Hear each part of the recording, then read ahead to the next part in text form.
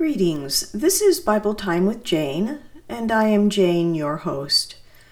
We are continuing our series in the book of Acts, and today we will take a look at Acts chapter 8, verses 26 through 40.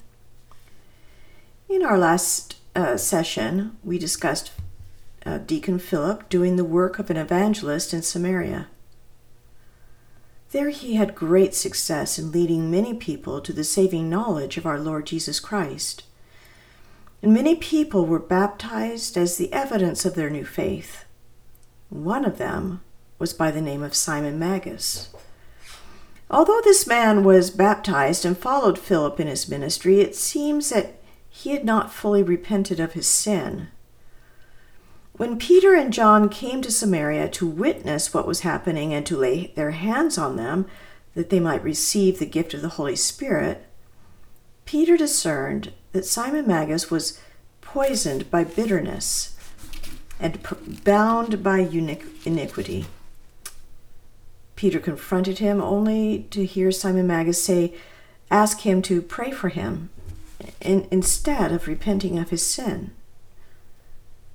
As we discussed in our last session, church history tells us that Simon Magus continued to be a bad influence in that region, which created problems for the Christian church for centuries. After Peter and John had ministered to the people and prayed for them, they began their journey back to Jerusalem. And verse 25 tells us what took place on that journey. So let me read that to you. So when they had testified and preached the word of the Lord, they returned to Jerusalem, preaching the gospel in many villages of the Samaritans. These men had learned well from the example Jesus had set for them for the past 3.5 years. They never lost an opportunity to share the gospel of Jesus Christ. So on their way back, whenever they passed through a city, town, or village, they shared Jesus with all those they met. And in this way, the gospel was spreading rapidly throughout Israel and Samaria. Now, Philip was enjoying a very successful ministry in Samaria. People were filled with joy, and there was great enthusiasm throughout the region. But then one day, God, through an angel of the Lord, told Philip to go to Gaza, a 60-mile trip south in a region that was more or less a desert. And Gaza was one of the 5 Philistine cities, and actually it was the hometown of Goliath, the giant that David had killed long ago. So what was God telling Philip to do?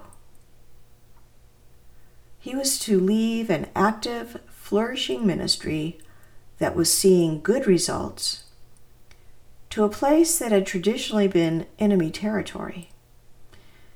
And as we will soon find out, it was for the salvation of one man. Also, let me point out that God did not tell him why he was going or for what purpose, only that he should go. So, let's read what took place. Acts chapter 8, beginning with verse 26. Now an angel of the Lord arose and spoke to Philip, saying, "Arise and go toward the south along the road which goes down from Jerusalem to Gaza. This is desert." So he arose and went, and behold, a man of Ethiopia, a eunuch of great authority under Candace, the queen of the Ethiopians, who had charge of all her treasury, and had come to Jerusalem to worship, was returning. And sitting in his chariot, he was reading Isaiah the prophet. Then the Spirit said to Philip, "Go near and overtake this chariot." So Philip ran to him and heard him reading the prophet Isaiah and said, "Do you understand what you are reading?" And he said, How can I, unless somebody guides me?" And he asked Philip to come up and sit with him. The place in the scripture which he read was this: "He was led as a sheep to the slaughter, and as a lamb before its shearers is silent, so he opened not his mouth. In his humiliation his justice was taken away. And who will declare his generation? For his life is taken from the earth." So the eunuch asked Philip and said, "I ask you, of whom does the prophet say this? Of himself or of some other man?" Then Philip opened his mouth and beginning at this scripture, preached Jesus to him. Now as they went down the road, they came to some water, and the eunuch said, "See, here's water. What hinders me from being baptized?" Then Philip said, "If you believe with all your heart, you may." And he answered and said, "I believe that Jesus Christ is the Son of God." So he commanded the chariot to stand still, and both Philip and the eunuch went down into the water, and he baptized him. Now when they came up out of the water, the Spirit of the Lord caught Philip away, so that the eunuch saw him no more, and he went on his way rejoicing. But Philip was found at Azotus, and passing through, he preached in all the cities till he came to Caesarea. What catches my attention right from the beginning is that Philip did not hesitate to obey God. He did not question him or argue by pointing out the successful ministry that he would have to walk away from. He simply packed his bag and immediately began his journey south. Warren Wiersbe makes the following observation: Philip was not only a faithful preacher, he was also an obedient personal worker. Like his master, he was willing to leave the crowds and deal with one lost soul. The angel could have told this Ethiopian official how to be saved, but God has not given the commission to angels. He has given it to his people. Angels have never personally experienced God's grace. Therefore, they can never bear witness of what it means to be saved. But we can. We know what it is like to experience the lostness and despair that sin brought to our lives, the destruction of relationships, finances, families torn apart, relationships shattered. But then we met Jesus, and we found out what it was like to have our sins forgiven, our burdens lifted, our lives restored, relationships healed. We learned the joy of knowing that there truly is a future and a hope awaiting us, not just in this life, but also when Jesus calls us home. We began to experience the truth that we are never alone because Jesus is with us and the Holy Spirit dwells within us. We began to learn and understand about God and his great love and faithfulness as we began to read his Bible. And we began to understand what we were reading because the Holy Spirit has given to us a spiritual knowledge into the things of God. Even as it is written in 1 Corinthians chapter 2, "Now we have received not the spirit of the world, but the Spirit who is from God, that we might know the things that have been freely given to us by God. These things we also speak, not in words which man's wisdom teaches, but which the Holy Spirit teaches, comparing spiritual things with spiritual. But the natural man does not receive the things of the Spirit of God, for they are foolishness to him. Nor can he know them, because they are spiritually discerned. But he who is spiritual judges all things, yet he himself is rightly judged by no one. For who has known the mind of the Lord that he may instruct him? But we have the mind of Christ. Yes, we are reminded many times in the Bible that God's ways are not our ways, and this was no exception. God often interrupts our plans and service in very remarkable ways that we find perhaps sometimes difficult to understand. But if we obey, the reason will eventually become clear to us. And this was true for Philip. As he approached Gaza, he encountered an Ethiopian eunuch. William Barclay provides us with the following explanation. This road which led by Gaza would be a road where the traffic of half the world went by. It was a road where Philip would be entirely likely to meet some adventure for Christ. Along the road in his chariot, here came the Ethiopian eunuch. He was the chancellor, or the exchequer of Candace. Now, Candace was not so much a proper name as it was a title, the title which all the queens of Ethiopia bore. This eunuch had been to Jerusalem to worship. He must have been one of two things. In those days, the world was full of people who were weary of the many gods and the loose morals of the nations.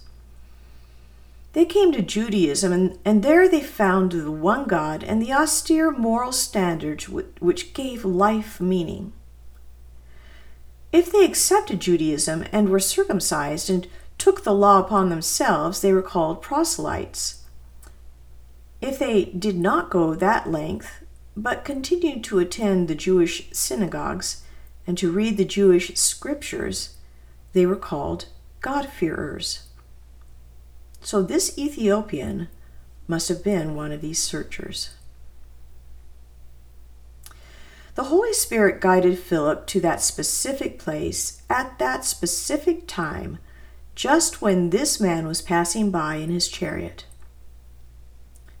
Philip overheard him read a passage out of the book of Isaiah, chapter 53. Now we need to notice a few things. First, this man was a high official of Candace. This means that he was a very wealthy man, and this is confirmed by the fact that he was sitting in his chariot. That means he had a personal driver. This was a man who had wealth, power, and authority. This would also mean that he was not traveling alone. A man in his position would have had several members in his party who traveled with him. Just like when our modern-day politicians, dignitaries, or officials travel either within their own prospective country or to a conference in another country, they never travel alone. They always have many people accompanying them. This man's journey was not by chance. His was a 200-mile journey one way to Jerusalem. This tells me that he hungered to know God more. Now we need to understand that the Mosaic law prohibited a eunuch from entering the temple. However, in Isaiah chapter 56, verses 3 through 5, we read that eunuchs are accepted by God. Listen to what it says.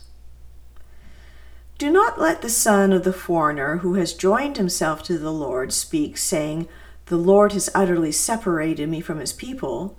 Nor let the eunuch say, here I am, a dry tree. For thus says the Lord, to the eunuchs who keep my Sabbaths and choose what pleases me and hold fast my covenant, even to them I will give in my house and within my walls a place and a name better than that of sons and daughters. I will give them an everlasting name that shall not be cut off. How comforting this must have been to this man, to know that he was accepted by the true and living God. While he was in Jerusalem, he worshiped God. He also took time to find and purchase a handwritten copy of the book of Isaiah. This was no ordinary feat, for only the rich could have done that. But this man was so hungry to know about the God of Israel that he spent his time reading from this book of prophecy as they traveled to Ethiopia.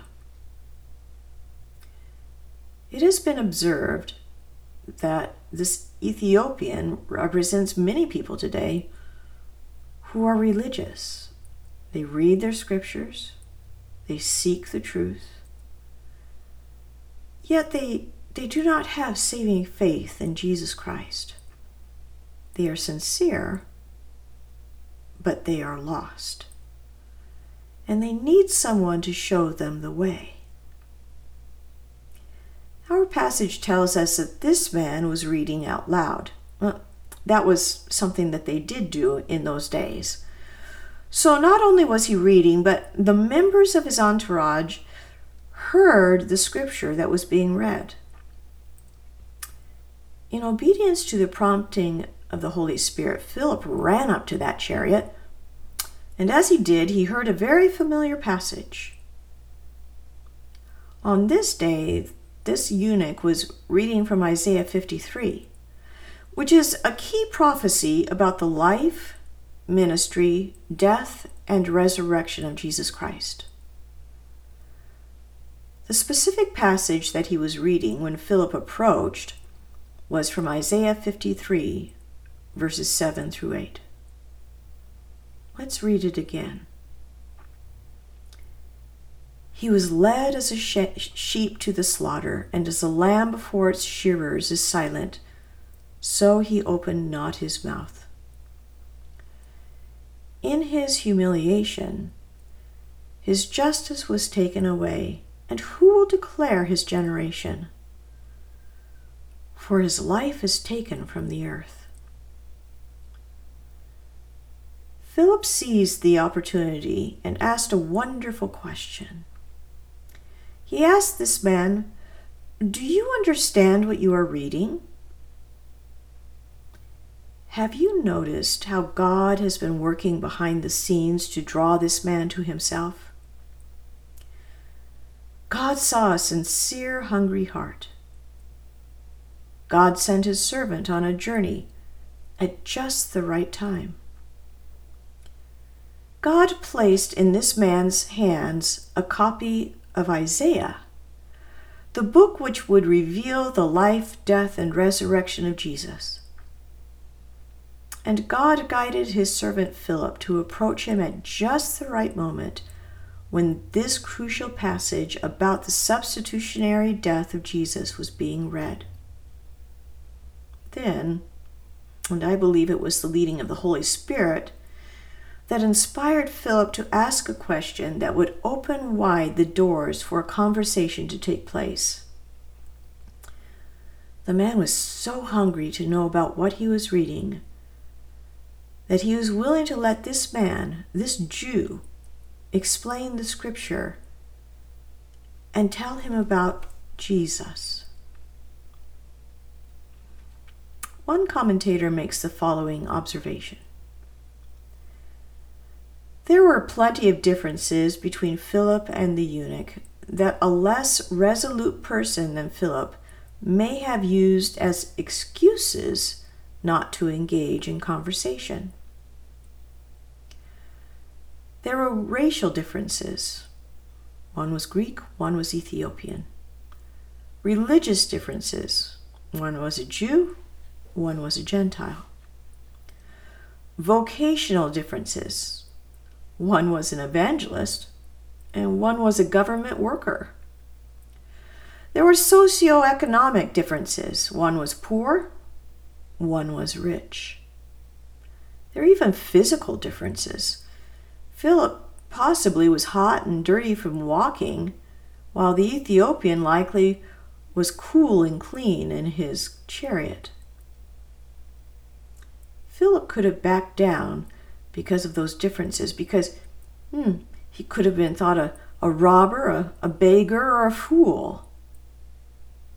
But he did not. No, Philip was bold. He knew that he was there for a reason and a purpose, at just the right time, in just the right place. And this was because he had immediately obeyed the command of the Lord back in Samaria. Philip trusted God and obeyed him. I'm reminded of the familiar passage in Proverbs 3, which says, "Trust in the Lord with all your heart, and lean not on your own understanding.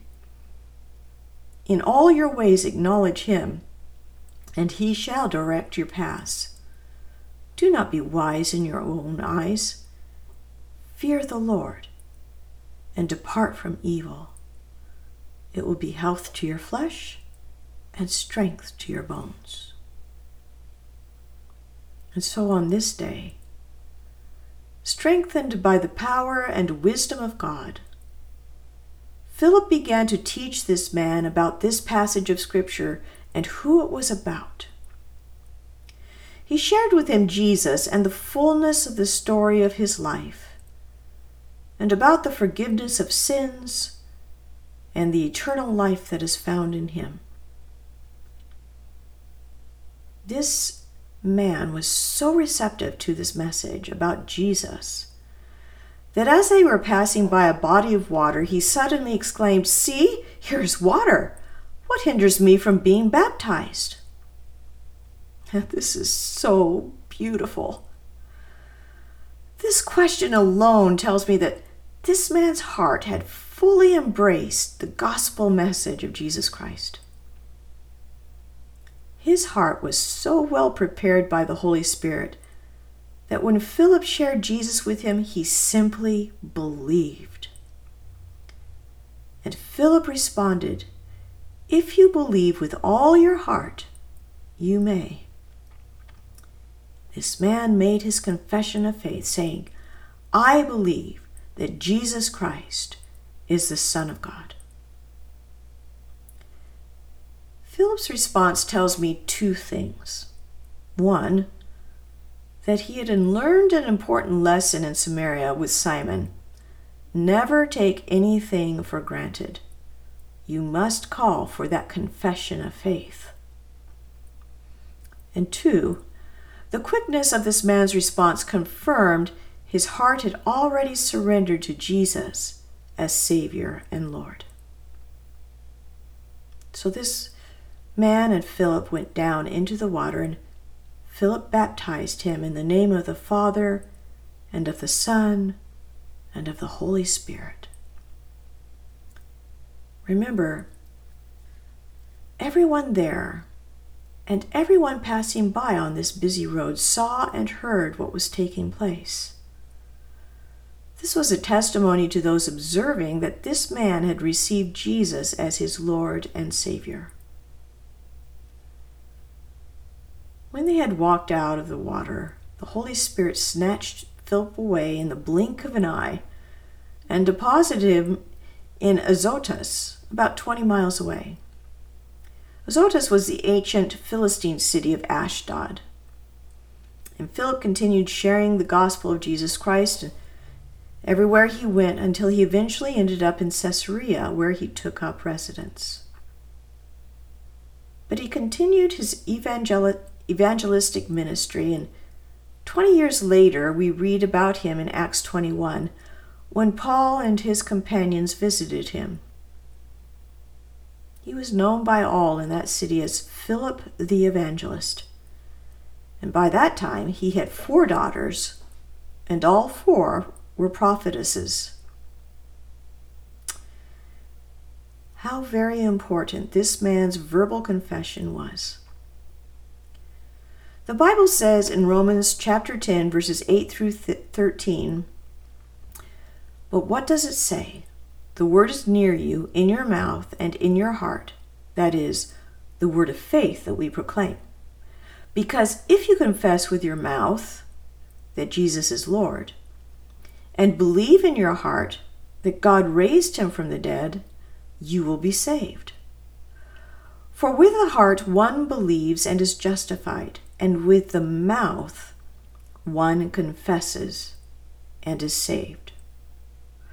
For the scripture says, everyone who believes in him will not be put to shame. For there is no distinction between Jew and Greek, for the same Lord is Lord of all, bestowing his riches on all who call on him. For everyone who calls on the name of the Lord will be saved." And this is what that man did.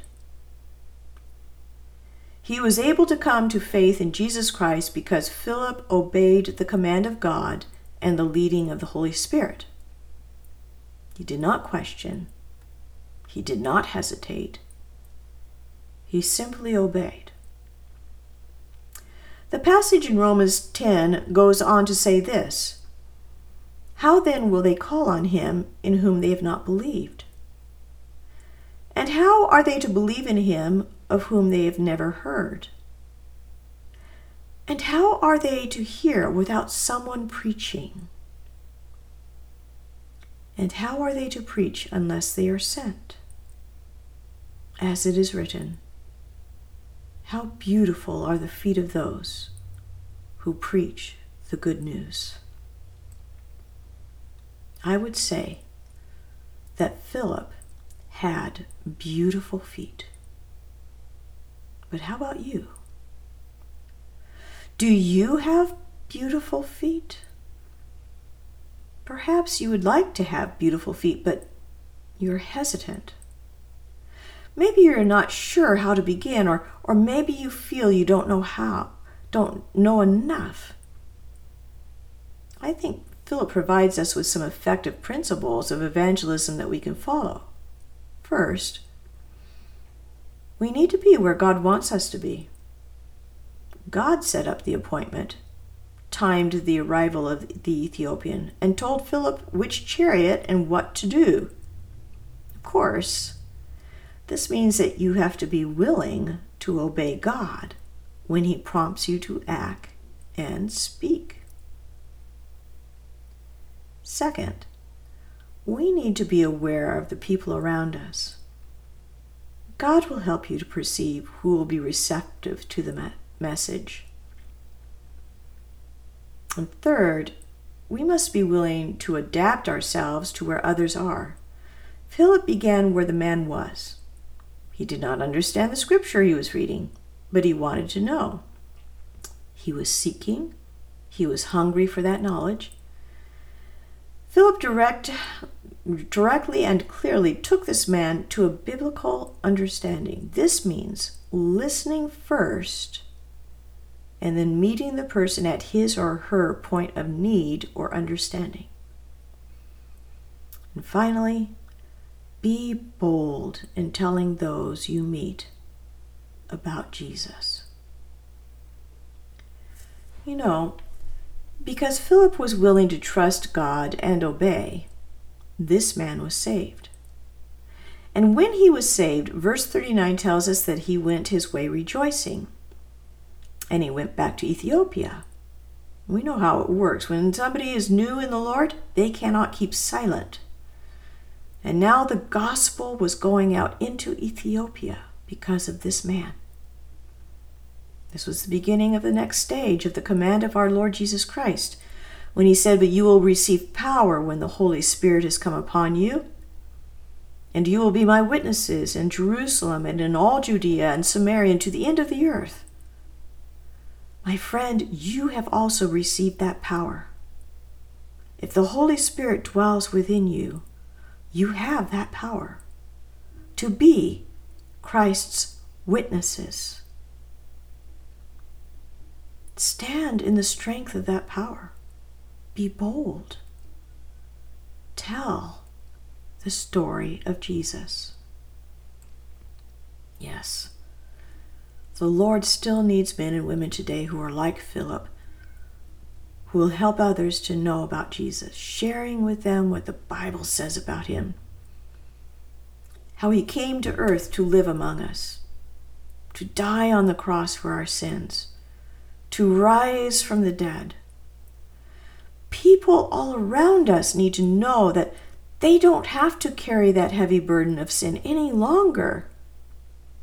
You know, someone once said that there is no sin so great that God's love is not greater still. And that is so true. And aren't we glad of that? Well, will you take up the challenge?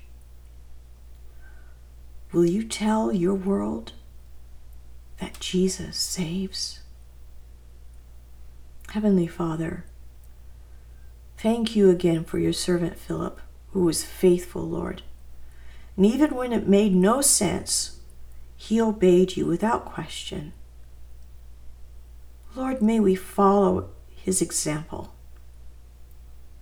When you ask us to speak, when you ask us to go, may we quickly obey without question. We know in our heart that you know what is best and that what you ask of us is good. So, Lord, help us to trust in what we know about you, to trust you, to follow you, to obey you, to surrender our lives before you, that we might be your faithful witnesses in our world today, that we would continue to share the gospel of Jesus Christ so that others might know the love of the Savior, the forgiveness of sins, and receive the gift of everlasting life. We ask this in the wonderful name of Jesus. Amen. Well, as we draw our time together to a close, I would like to invite you to send me a quick email if you have found these lessons to be a blessing to you. And feel free to ask me if any questions that you might have that maybe I can help you with. My email address is bibletimewithjane@gmail.com. That's all just one word, bibletimewithjane@gmail.com. And so until next time, my dear friend, may God bless you and lead you into all truth. And may you know the joy of sharing Jesus with those who have not yet heard. Grace and peace be to you